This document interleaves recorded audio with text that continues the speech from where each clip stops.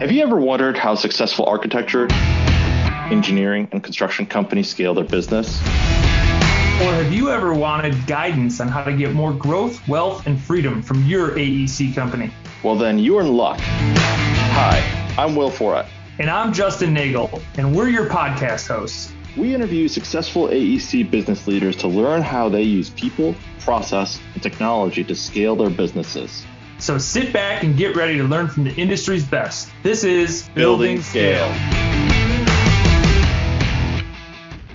Hey listeners, it's Will here. Our mission is to help the AEC industry protect itself by making technology easy. If you've ever listened to our show, then you know that the three pillars of scaling a business are people, process, and technology.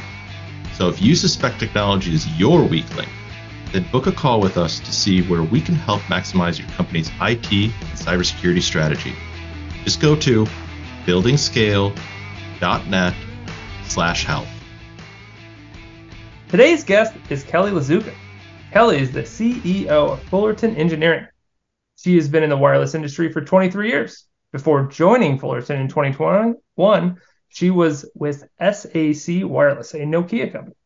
Kelly found her niche in VP of Operations and the principal architect of SAC's centralized concept for front-end services. This new assembly line-like model brought site acquisition, A&E, scoping, and closeouts under the same umbrella, resulting in reduced cycle times for customers and reduced annual overhead. As CEO, Kelly leads the entire organization, which includes PMO, fiber, small cell, and DOS design, as well as construction services. Over the years, Fullerton has been recognized and ranked by many different outlets, including Engineering News Record, Top 25 Design Firms in Telecommunications, Crane's Chicago Fast 50, and Inc. 5000 to name a few. So, Kelly, welcome to the show. Well, thank you for having me, Will and Justin. It's great to be with you today.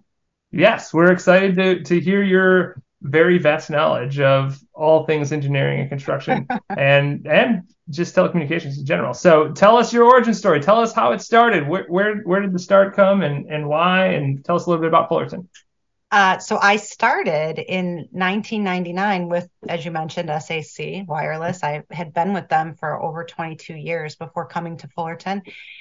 I started out as what we called a site acquisition specialist at the time. And basically, you drive down the street right now and you see all these cell towers. Well, 24 years ago, they weren't here.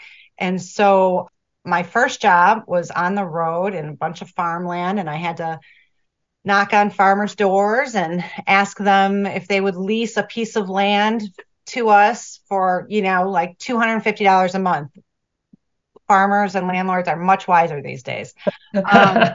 And we would build, we would basically get all the zoning and permitting needed. We'd ink the deal with the farmer, or the landlord, and get everything ready to go to construction. For me, I was working on the AT&T account at the time. So that was my first job at SAC. And I was on the road a lot. I wasn't married. I didn't have a family. I was much, much younger. And, you were living the road warrior dream, knocking on doors, doing it all. That's right. Crazy time. Rental cars and company credit cards. And, so I thought I was living the high life. And then from there, I just kind of started learning everything I could. It was a really good company. It was a small company at the time. I think I was the 22nd employee when they hired me. And then, when I left, they had close to 2,000 employees. So, it started out to be a very small company. So there was a lot of room to kind of learn and, try different things. And it was really easy to shift around. And that's what I did. And I just kind of moved up to project manager and program manager. And I think I even held like a troubleshooter title at one point. And then, right around the end of 2011, we had one carrier come to us and say, hey, we're kind of behind on our LTE build out and we need to do it fast and we need to do it cheap. And so this centralized concept of like moving things from, having dedicated teams for each milestone and just kind of moving a site through each step, this factory like model was born. And I remember my boss telling me, well, how many people do you need? And I said, I think we need about 110. And he was like, well, where are you going to find 110? And, honestly, I sat down and I'm like, started making phone calls to friends, family. Hey, you want a new career? Got something for you. And I just came up with a really robust training program. And I figured if I had some people who could, had a great work ethic and transferable skills, I could teach them the industry, I think. As it turned out, we could. And it gave a lot of people a lot of opportunity. And a lot of those, I call them kids. I don't even know if I can say that on here, but they were so young, and a lot of those kids, my engine room, my kids are, in at different companies now where they're in positions to actually give out work. So I'm calling in all my favors, as you can imagine. There we go. But so that I stayed with that concept, with that model for a really long time. In the last couple of years I was with the SAC, I actually moved on to the sales side. So I'd go sell it more because we really had just two buyers of that big concept and we wanted more. So I started kind of maneuvering through the sales piece and just ran the sales team for the last 2 years I was there. And then Nokia started to absorb everybody. And I just opted to leave at that point. Awesome. That's so my journey. What about? It's not that exciting. I know. It is exciting. You are part of a big creation of this new concept. You also got to hire 110 people that may or may not be able to do that job. Those are all exciting things. And over the years, though, at its peak, that model, I had 450 people. And they were coming, if you can believe this, because you don't hear this anymore, they were coming into the office every day. We had a couple floors in the city of Chicago in an office building. And at its peak, there were about 450 people, if you can believe. That's a lot. Yeah. That's a lot. Exciting. It was exciting. That's fun. So what about Fullerton? So you obviously you end your tenure at SAC and you go to Fullerton, and tell us about Fullerton. Yeah. So when I left, I actually thought about going out on my own.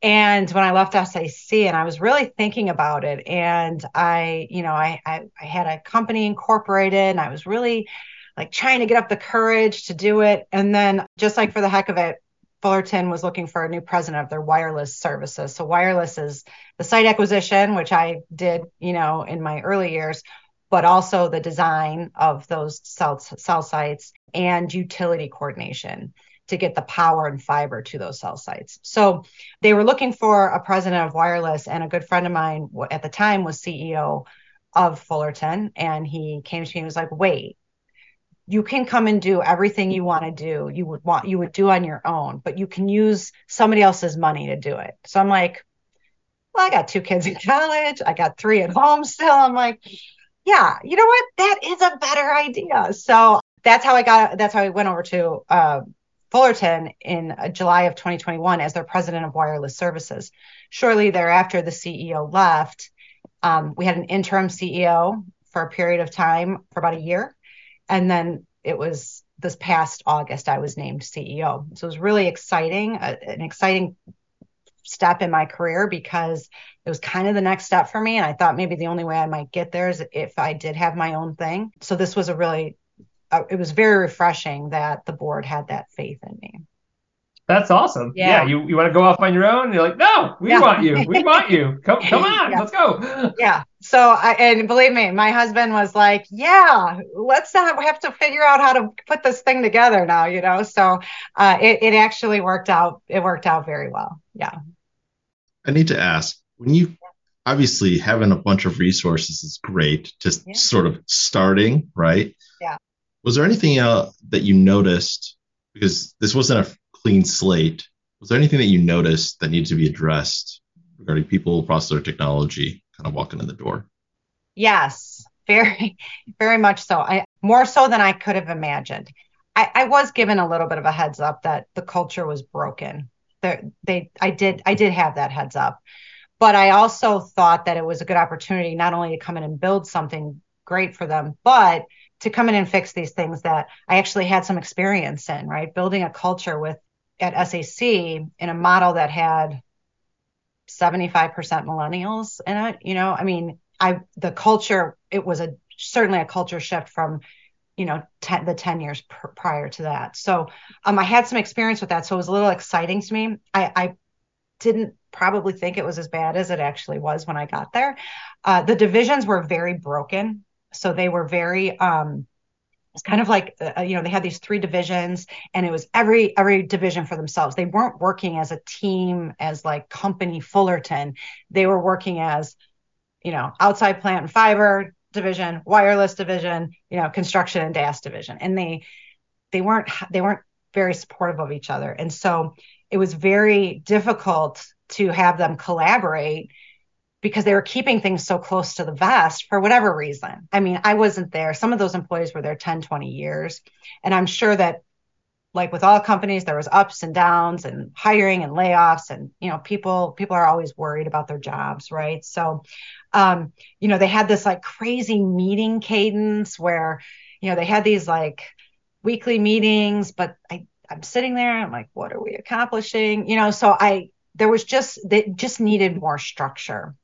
But I was only one division, so I could only affect that one division, and so I thought it would be a good place to start, because when I started at Fullerton, I wasn't planning on being the CEO. It wasn't even a thought in my head. So I just had to fix this one division. But it was difficult because my one division did have to collaborate with the others, and it was like, trying to pull teeth. So I think since becoming CEO, we've kind of really bridge those gaps between those divisions by pushing more of that collaboration.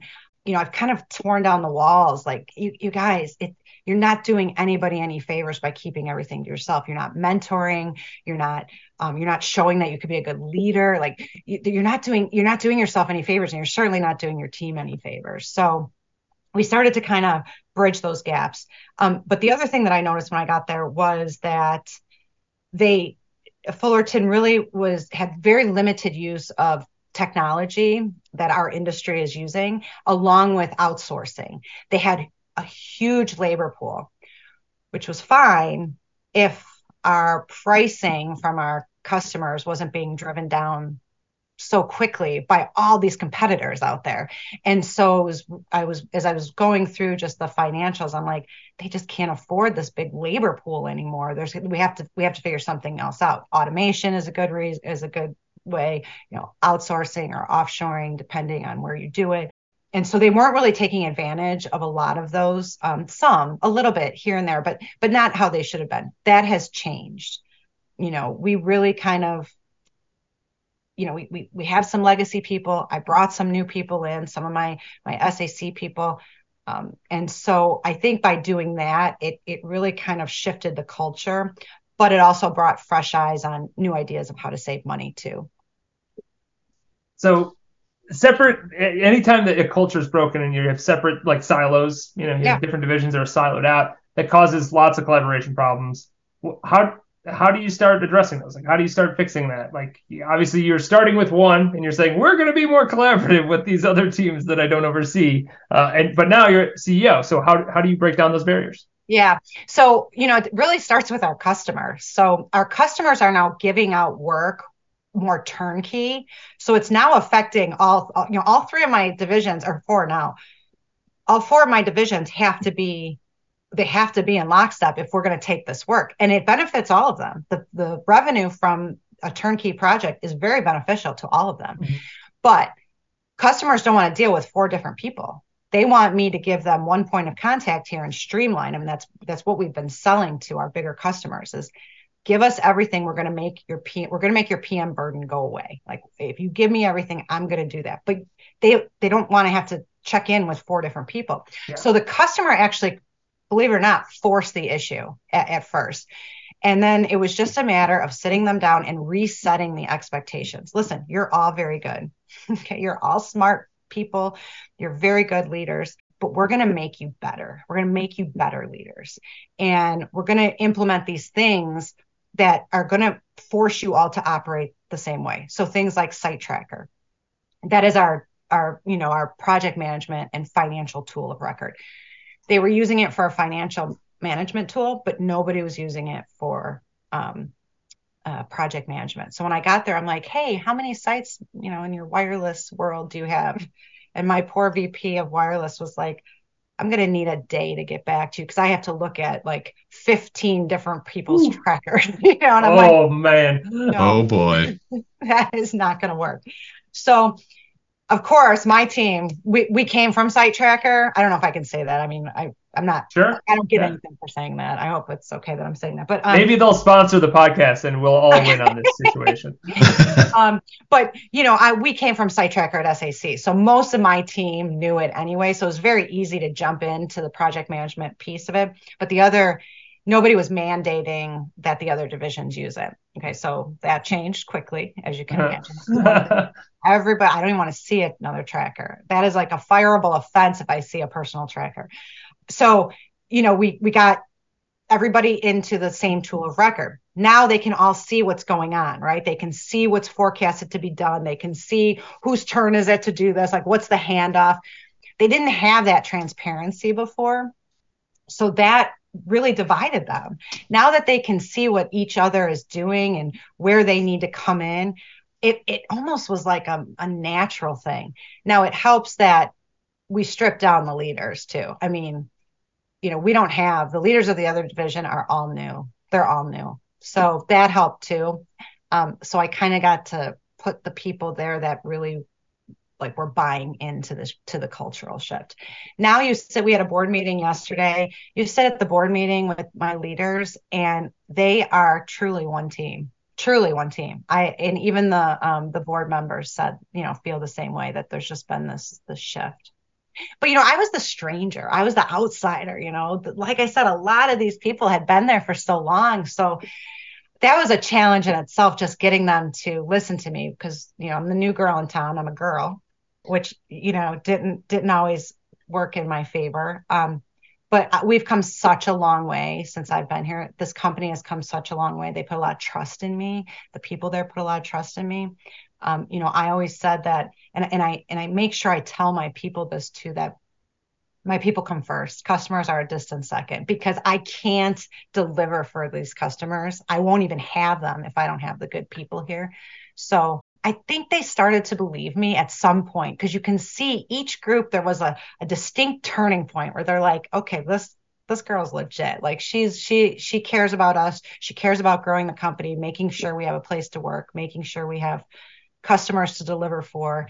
And then the rest of it just kind of happened. The magic happened, I suppose. The magic happened. That's the most fulfilling, when you see the change, when it's like, I've been preaching, I'm over here preaching the thing, and it happened. Like it happened. It happens in stages, and it's like, oh, that's the best. It does, yeah. And you kind of sit back and look at it on the days, the hard days, the tough days where you have all these customer escalations, and your people have done some kind of knucklehead things. I do kind of sit back and I'm like, we've come such a long way. Like those things seem so minor, because Fullerton has come a long way, and the people there, the teams, they're strong. I mean, they're the best in the industry as far as I'm concerned. That's awesome. So what other cultural shifts did you either have to implement, different policies, or obviously working from home, bonus structures? I mean, like there's lots of things that go into culture. Everybody always is like, oh, well, we talk and we have social events, or we do these things. And it's like, no, like changing a system and everybody works in the same system, that changes culture, like Site Tracker for you. Or, hey, we work in the office, we have a hybrid situation, everybody works remote. Like that's a culture shift. So what are some other things that you've done? Well, when we wanted everybody to come back, as COVID started to kind of get less worrisome for people, I suppose, we wanted people to come back in the office. The problem was that our competitors, they're just not all doing it. It's like everybody kind of had to be on the same page and like force the issue. Otherwise, people were leaving or saying they're going to leave because they were comfortable working remote or whatever. Mm-hmm. But what has happened is that, so what we did was we said, let's not force the issue. Let's just say, hey, we want you guys to come in once a month or twice a month, whatever. I kind of leave it up to each division. And you kind of set these days. So every other Wednesday, the wireless team is going to come into the office. And when you're here, we're going to have a bags tournament set up. So when you guys take your breaks, you go throw your bags. Nice. You're good. So we kind of like suck them in with like, and we're going to buy lunch. And then they got into the office and they started collaborating with each other. And they're like, oh, I really missed like talking to adults during the day, So we started out that way with just these little like tidbits and kind of enticing them. And then now when we say, hey, we want everybody in the office for this meeting, nobody even bats an eye. So it's getting better that I like a hybrid model, but I don't like a hybrid model like twice a month. Like I wish I could have everybody in the office maybe 2 or 3 times a week.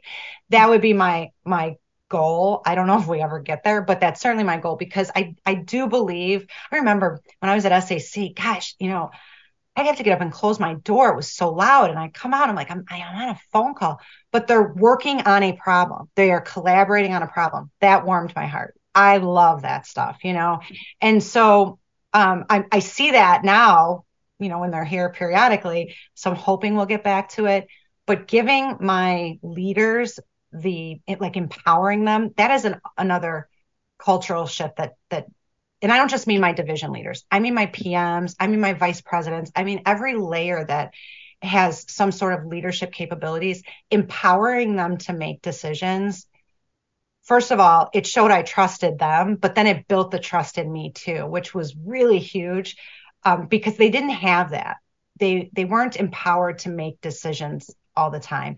And some of the things, it's like, there's nothing you can't do in your role where I can't walk back. I mean, unless you murder someone, we're not curing cancer here. We're not working for NASA where something could blow up. Like if you make a bad decision, we can probably walk it back and you're going to learn from that mistake, right? You're going to learn from that lesson.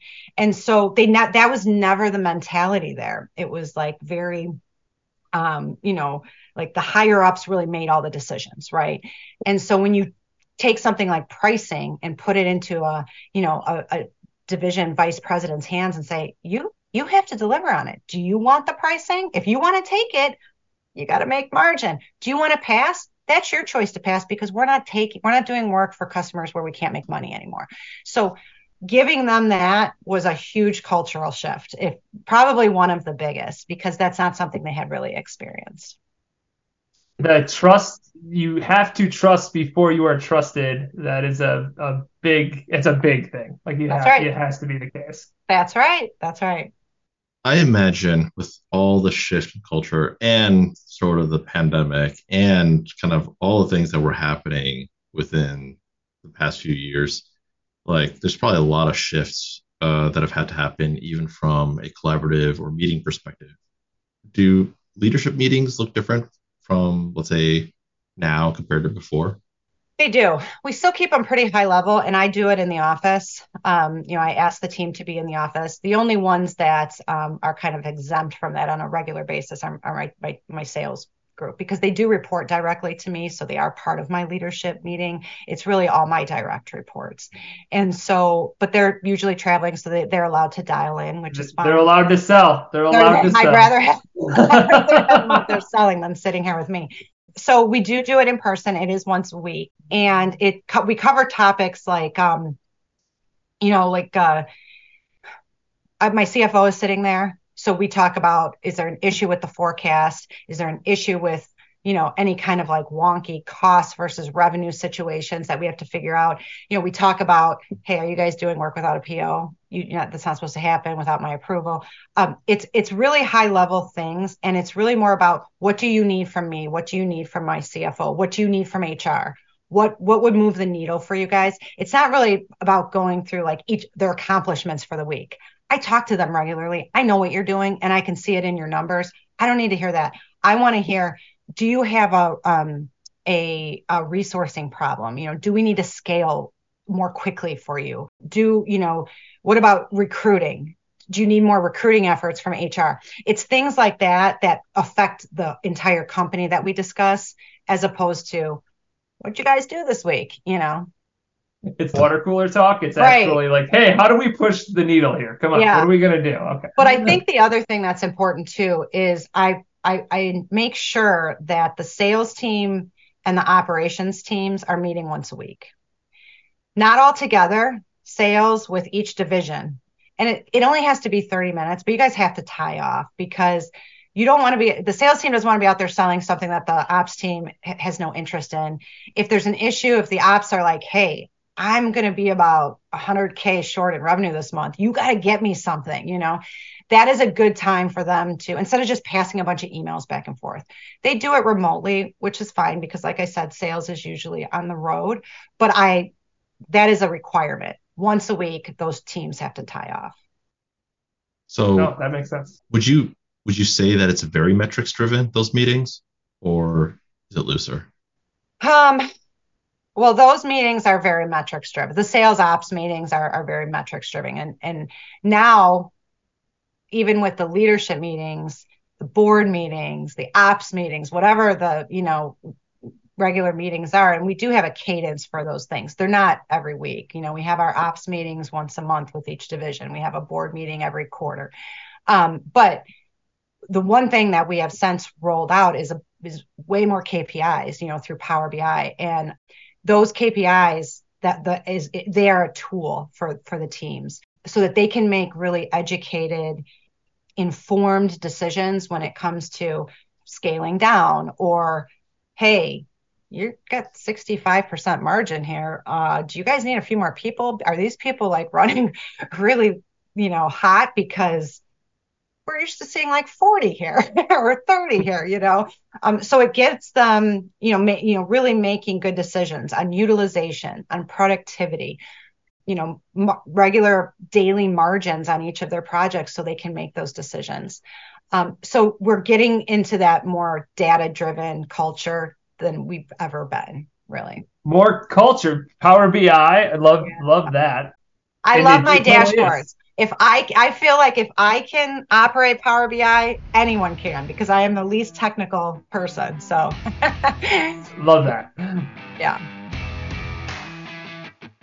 Hey everybody, Justin here. Thank you so much for listening to this episode. As you know, Will and I are business nerds and love talking to leaders who've scaled their businesses using people, process, and technology. If that's something that gets you all jazzed up too, then do me a favor and hit the subscribe button. Don't forget to hit the little bell so you get notified every time we drop a sweet new episode. And if you know somebody who'd be an awesome guest on the show, send them our way. Just go to buildingscale.net/guest. Now, back to the episode. Did this help you with standardizing or any type of standardization Yes. in terms of scale? Can you explain? Really did. Yeah, it really did. So, each division had their own PMs, and each of those PMs, there was no standardization for PMs. They all, had different roles and responsibilities. They all had different levels of accountability. There was no standardized procedure for how do you be a PM at Fullerton? How are you a successful PM at Fullerton? And so about a year ago, it's been about a year now, we created a PMO. And so a project management office organization, however you want. Thank you for that. Yes. And so what the PMO does, and a lot of companies have a PMO that, and they do set standards and provide training for PMs. So for a PM in wireless who understands how to read a P&L, because I'm not responsible. You're going to be responsible for your numbers. The buck stops with me, but you're going to be responsible for your numbers. So I got them trained up pretty quick on how to understand their financials. But for maybe the other divisions, they didn't have that responsibility. Maybe it fell to a vice president or fell to the president of the organization. So the PMO took that and created a training around that. They created training around, just customer management as far as like response time to customers was all over the map. Now we have a KPI, if you will, as far as how long should it really take to respond to a customer. So the PMO creates a lot of trainings for the PMs to make sure they're standard. And the results of that for us in being able to scale then is if I get a huge construction project and maybe wireless is a little slow for the next couple months, as we're seeing with the depressed CapEx spend this year, I can take some of those PMs and I can move them over here. Yeah, they might have a little learning curve with construction. They don't really need to know a lot about construction. They need to understand how to run a team. They need to understand how to run a project, how to run a program. And so if they're all trained the same and they're all responsible for the same things and they're all held to the same level of accountability, it's just a plug and play for us. Okay, so P&L, obviously training up on P&L with PMs, since there was no standard there. I mean, just doing financial metrics doesn't always give you the right outcomes, at least in my experience. Was there anything else that you had to train on or change in terms of standardization? Yeah, just the specific roles and responsibilities. So like, for instance, some PMs, in one division, all they did was like request and process POs. Okay. Whereas in another division, they would run deployment meetings. They would handle customer calls. They would be a customer interface. So what we needed to do was standardize those roles and responsibilities, because we wanted PMs who can talk to customers. We wanted PMs who can manage specialists. And even if they didn't have the experience, that's the kind of training we were providing for them. They just had to be open to it, right? And then we weeded out the ones really quickly that just weren't good managers. There's some people that are fantastic individual contributors. You guys know this, but they just aren't good at managing people. So we either find another role for them, or, we see what happens. Yeah, that goes to aligning the culture again, right? Because you're saying, like, this is how we are building it. We want this role to be client facing. Yeah, that means inherently something different than if you were a PM that was not client facing. Right. Yeah. Sales was a piece that I think is a little near and dear to your heart. Did you have to make any changes there?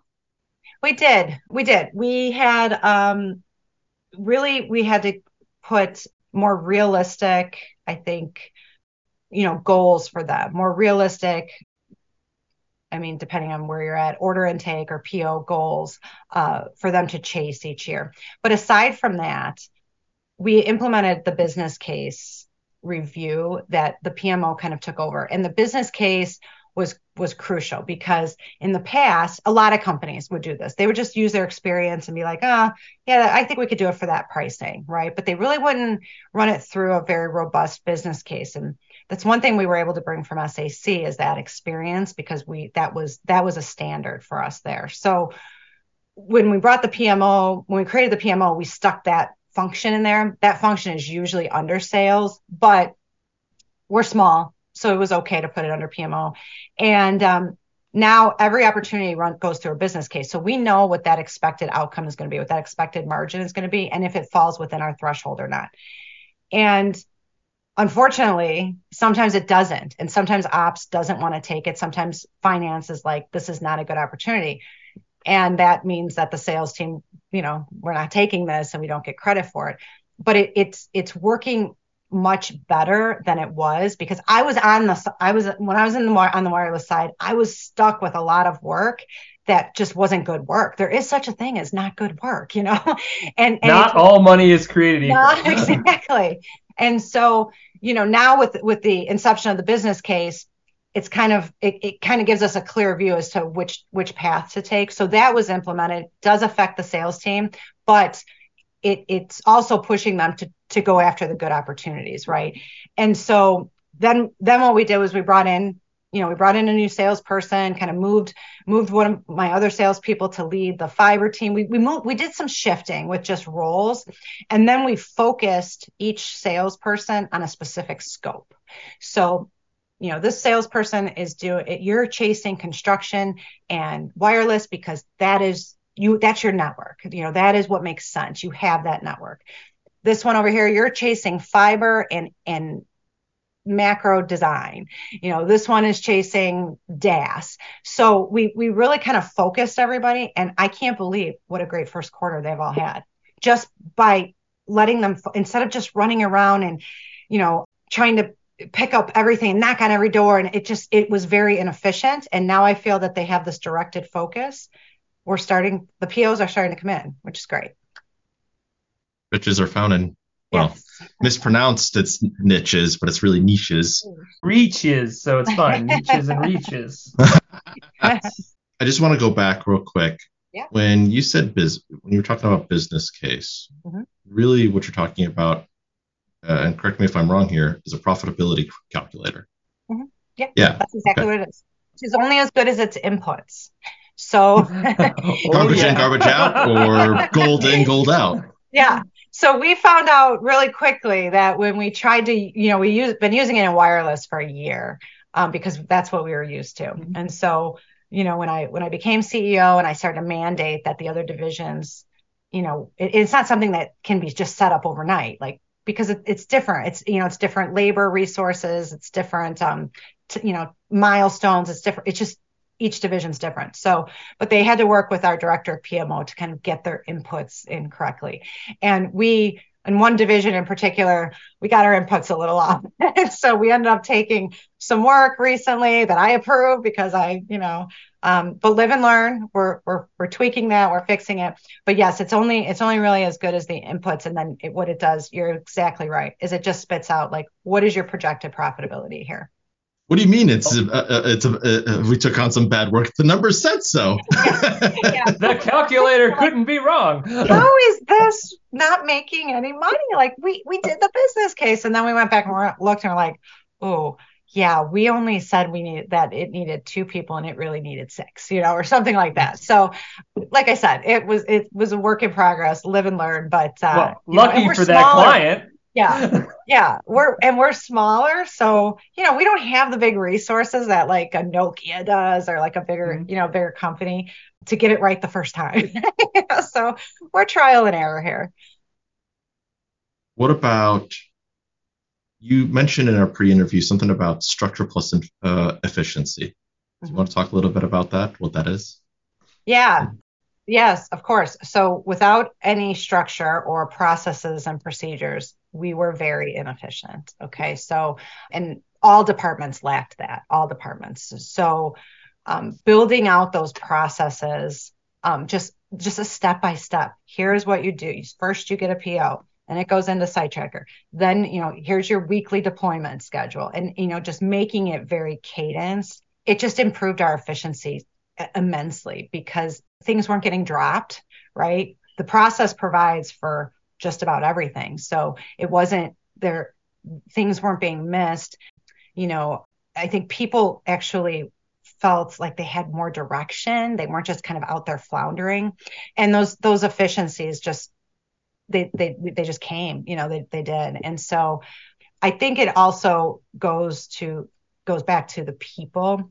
People have to buy into this, right? And so especially when you're working with a lot of legacy folks that have, done things the way they've done them for so long, it takes a while for them to see that there is a better way. And I think we've done that. I think we've kind of changed that paradigm a little bit. The terminology that I've heard is FBA, followed by all. Yeah. Mm-hmm. So you got your own spin on it, but it's pretty much the same thing to create efficiency. Okay. Yeah. That's great. They needed to be, they absolutely needed, just being efficient picked up some cost savings too, and that for a small company that's in such a kind of a volatile, up and down with the awards and just how the industry operates, you have to manage your costs when that revenue is so volatile. So. Another way to manage costs is something that you were just at the South Wireless Summit as a moderator. One of the topics that you were addressing or bringing up was about outsourcing, offshoring, automation, these things. Like, how do we keep, because costs keep driving down, how do we keep profitability? So what are your views when it comes to offshoring, outsourcing and the likes of that? So the offshore concept, or outsourcing, whatever you want to call it, but offshore if it's obviously outside of the U.S. Yep. That concept has to be able to solve a problem for you. Okay, you can't and price could be the only problem. That's not the only problem for us. Okay, yes, we do need to look at more cost-effective options. Just like I said, given the competition out there. A lot of moms and pops, pricing's being driven down. And, when you have overhead and you're not just working out of your home, you have to find a way to stay competitive, because if I charge what I actually need to charge to make the margins to support this entire, in office labor force that I have, I'll never win any work, because there's people that are turning in much, much cheaper bids than I am. So that is a problem that does need to be solved, cost for sure. But for me, for Fullerton, for my leaders, it's about what other problem can you solve for me? What other problem does this solve? And for us, as in many companies, this variable work, the start and stop, we go through, wireless is like so busy in the third quarter, but in the last quarter, it just takes a dip. I mean, what are you going to do? You're going to hire, you're going to fire, you're going to hire, you're going to fire. It's not sustainable. It it just tanks your reputation in the industry. People are afraid, like, am I getting fired next month? So for us, it's finding your core people, which I think we have now. And then as the variable workload comes in, you're able to use the outsource model and turn that valve on and off, right? You don't have to continue to pay for these people. You don't have to fire someone. You just, I don't have any work right now. So you turn it off. You pay by deliverable. You're not paying for a head. And that, along with the reduced overhead benefits, PTO, that type of thing, it now becomes a cost savings, but it also becomes more profitable during these peaks and valleys. That makes sense. So obviously there is a stigmatism, I guess you could say. Some people have this, oh no, you possibly couldn't do this. But obviously if this is, costs are being driven down, how else could one? Well, price is being driven down. Costs are going up. Price is being driven down. Yeah. What would be another option to do this? Like, other than you just have the best salespeople in the world that can jack the price up and sell because they sell ice to, polar bears. I don't know how else you could go about that. Yeah, no, you really can't. And a lot of our carriers, they understand that the price of labor has gone up. They understand the price of materials have gone up. And so they are making concessions. I don't want to make it seem like, all of our carriers are forcing us into bankruptcy. That's not what's happening. But like I said, the competition is fierce out there right now. They have their choice of a lot of different vendors. And, that combined with a lot of our customers are telling us that they're trying to dwindle down their, vendor pool. They're trying to have smaller vendor pools. So that's another thing that you're trying to stay in the game. And that is one thing that we did talk about at the conference was, I had a carrier on the panel, and I said, you guys, everybody's trying to weed out their vendors, and they're trying to really, whittle that down to a core vendor pool that's really good performing, gives them good quality, gives them good pricing. What besides pricing, what can somebody like me do to stay in the game? Like, how do I keep a market share with you when you're weeding out all these vendors? And he actually had, some really good, he said, Kelly, it's not just about price. And he said, it's about problem solving. How can you be a better problem solver for us? We come up against all of these issues day in and day out. We're doing the best we can, but you as our vendor, you're not just there to process a zoning application.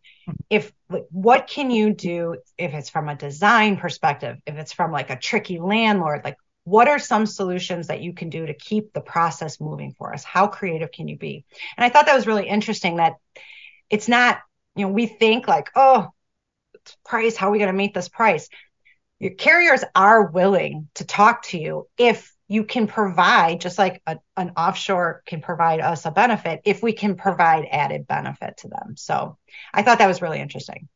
That is very, it's also being very candid with the concept of, yes, prices, it's always going to be a thing. It's never going to be price is not an option ever. That doesn't make any sense. Right. That's how business works. But there are other factors that you do have control over. That's not just pricing. Yes. What about quality? Isn't that just a fear factor there around quality? Because first time it's not in success, we call that. Yeah. So yes, quality is a big issue in our business because when something is rejected, let's say from a jurisdiction, goes to the bottom of the pile and it could add another 30, 45 days onto that milestone forecast. And so quality is such a huge factor, to the point where a lot of the carriers, tower companies, our customers in general, they do put turnaround times on drawings. And so now you're faced with maybe a 3-day turnaround time, but the quality also has to be there, because again, they can go to someone else. So what we've done is, even if we're outsourcing a drawing, let's say, I still have my core group of people who maybe they're not drafting anymore, but now maybe they're managing an outsourced vendor and they're quality checking that outsource. They're being that second set of eyes. Yes, one should be able to say, you're paying for, this outsourced vendor to do it. Shouldn't they have quality checkpoint? They should. And a lot of them do, but we're not willing to take the chance, because there are so many other options out there. We have to make sure our quality is tight. So not just on the design side, but on the construction side, on the wireless side, on the DAS side, we always have somebody putting another set of eyes so that we can increase our odds of that first time through success. Yeah, it's your reputation that's on the line, not the outsource. And it's hard to get back in once you get booted out. Let me tell you, it's hard. Is there anything that you are currently outsourcing besides, let's say, some version of drafting? Or is it drafting, or is it something else? It's drafting. And yeah, it's mostly our design work that gets outsourced, but from each of our departments. I think everybody except our construction team, which is just not possible, but fiber, DAS, wireless, a lot of the design work is offshored. Now, we also, however, we have customers that won't allow it. It just is part of our contract for security reasons or whatever. So we do keep a contingent of designers and engineers in-house as well, because it's not just drafting. We also do structural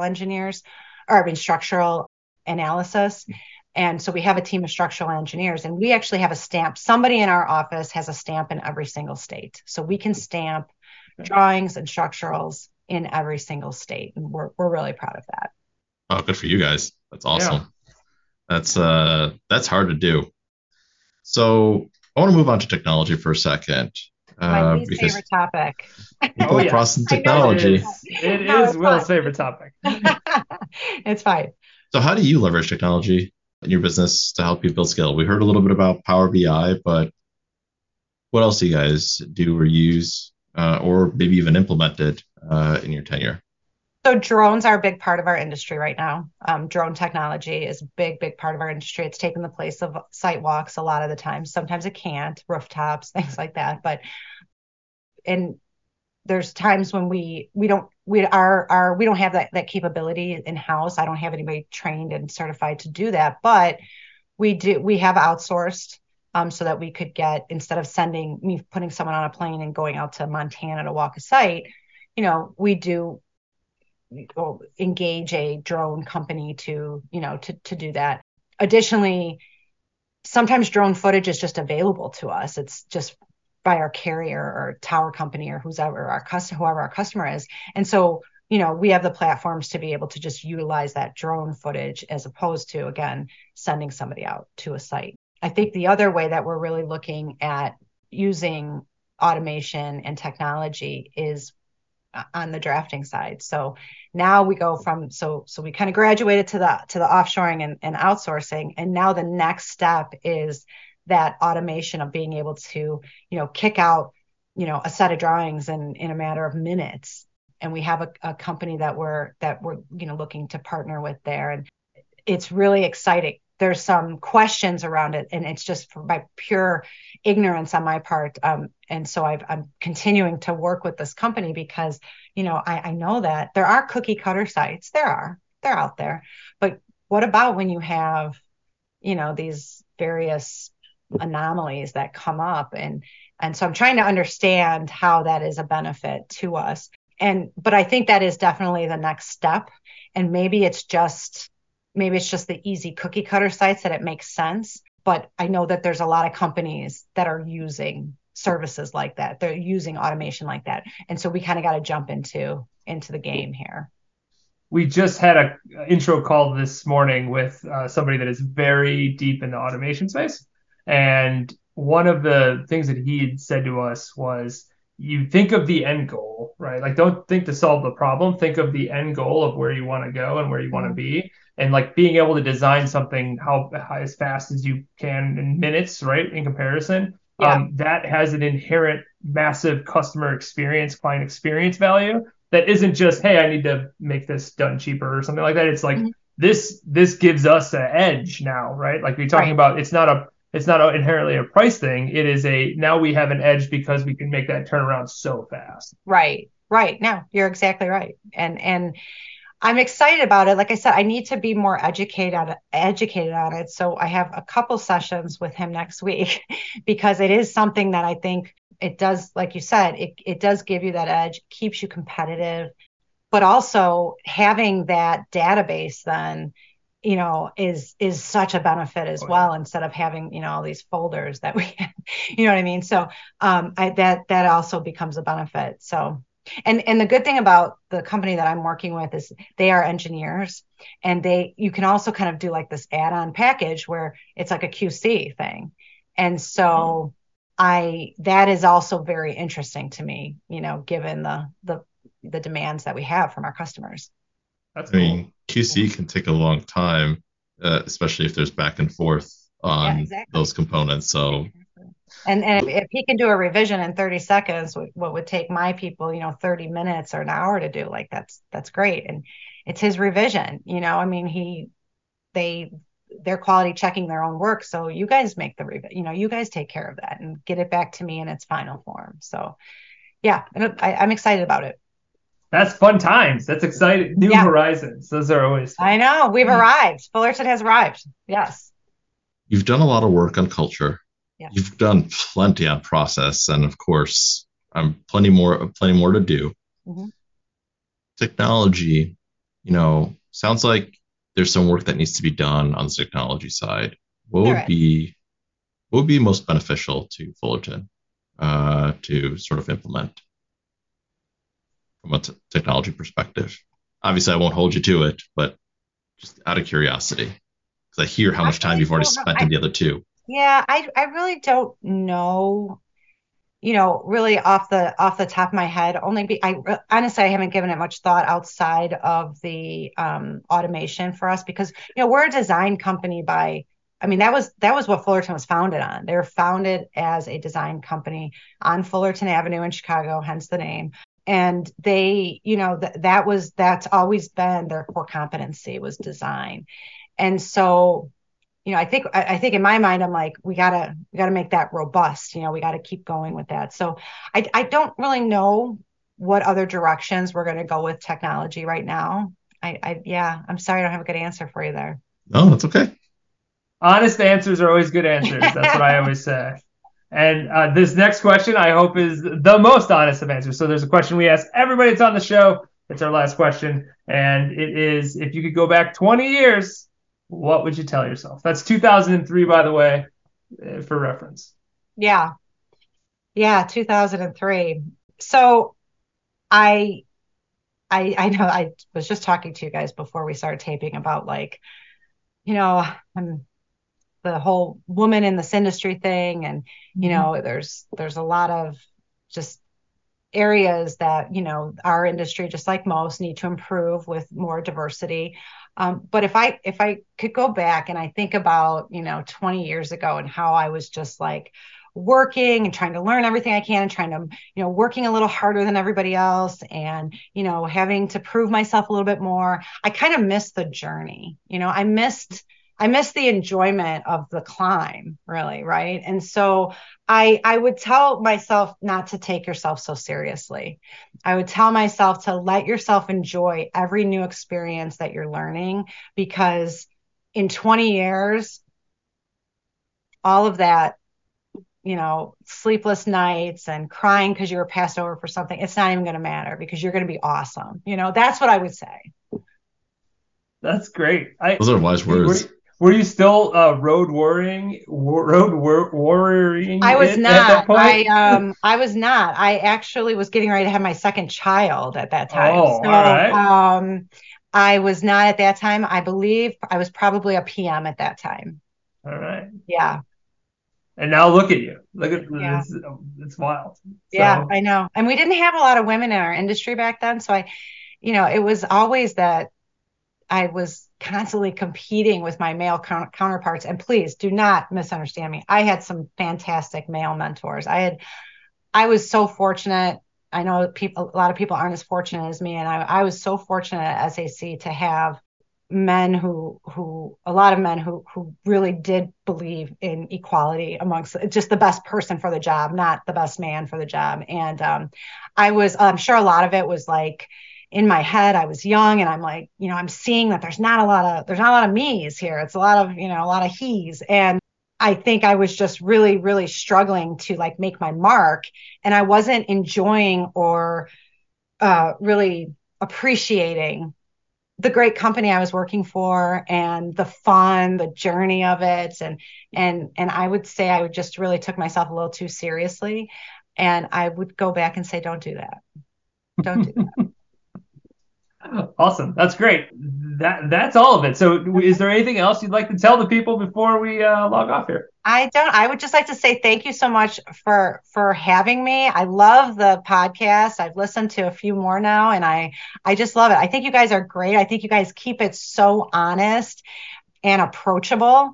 And that is so refreshing. It's just incredibly refreshing for somebody like me who's kind of seen it all anyway. And now I just like to talk about real stuff, and you guys are exactly like that. So thank you so much for having this podcast. Thank you so much. Thank you for having me. Well, awesome, thank you for joining us. Thank you for being here, and thank you for staying authentic. Yes. All right. Authentic. That's the word I couldn't think of. Thank you. Well, we will throw all the social media, all that kind of stuff in the show notes for people. If somebody wants to get a hold of you, is there a good way for them to do that? Yeah. So I'm on our website, which is fullertonengineering.com. But it's my first initial last name, Lazuka at fullertonengineering.com. You can reach out to me anytime. Awesome. Alrighty. Well, I hope everybody had a good time listening. And until next time, adios. Adios. Thanks for listening to Building Scale. To help us reach even more people, please share this episode with a friend, a colleague, or on social media. Remember, the 3 pillars of scaling a business are people, process, and technology. And our mission is to help the AEC industry protect itself by making technology easy. So if you think your company's technology pillar could use some improvement, book a call with us to see how we can help maximize your IT and cybersecurity strategy. Just go to buildingscale.net/help. And until next time, keep building scale.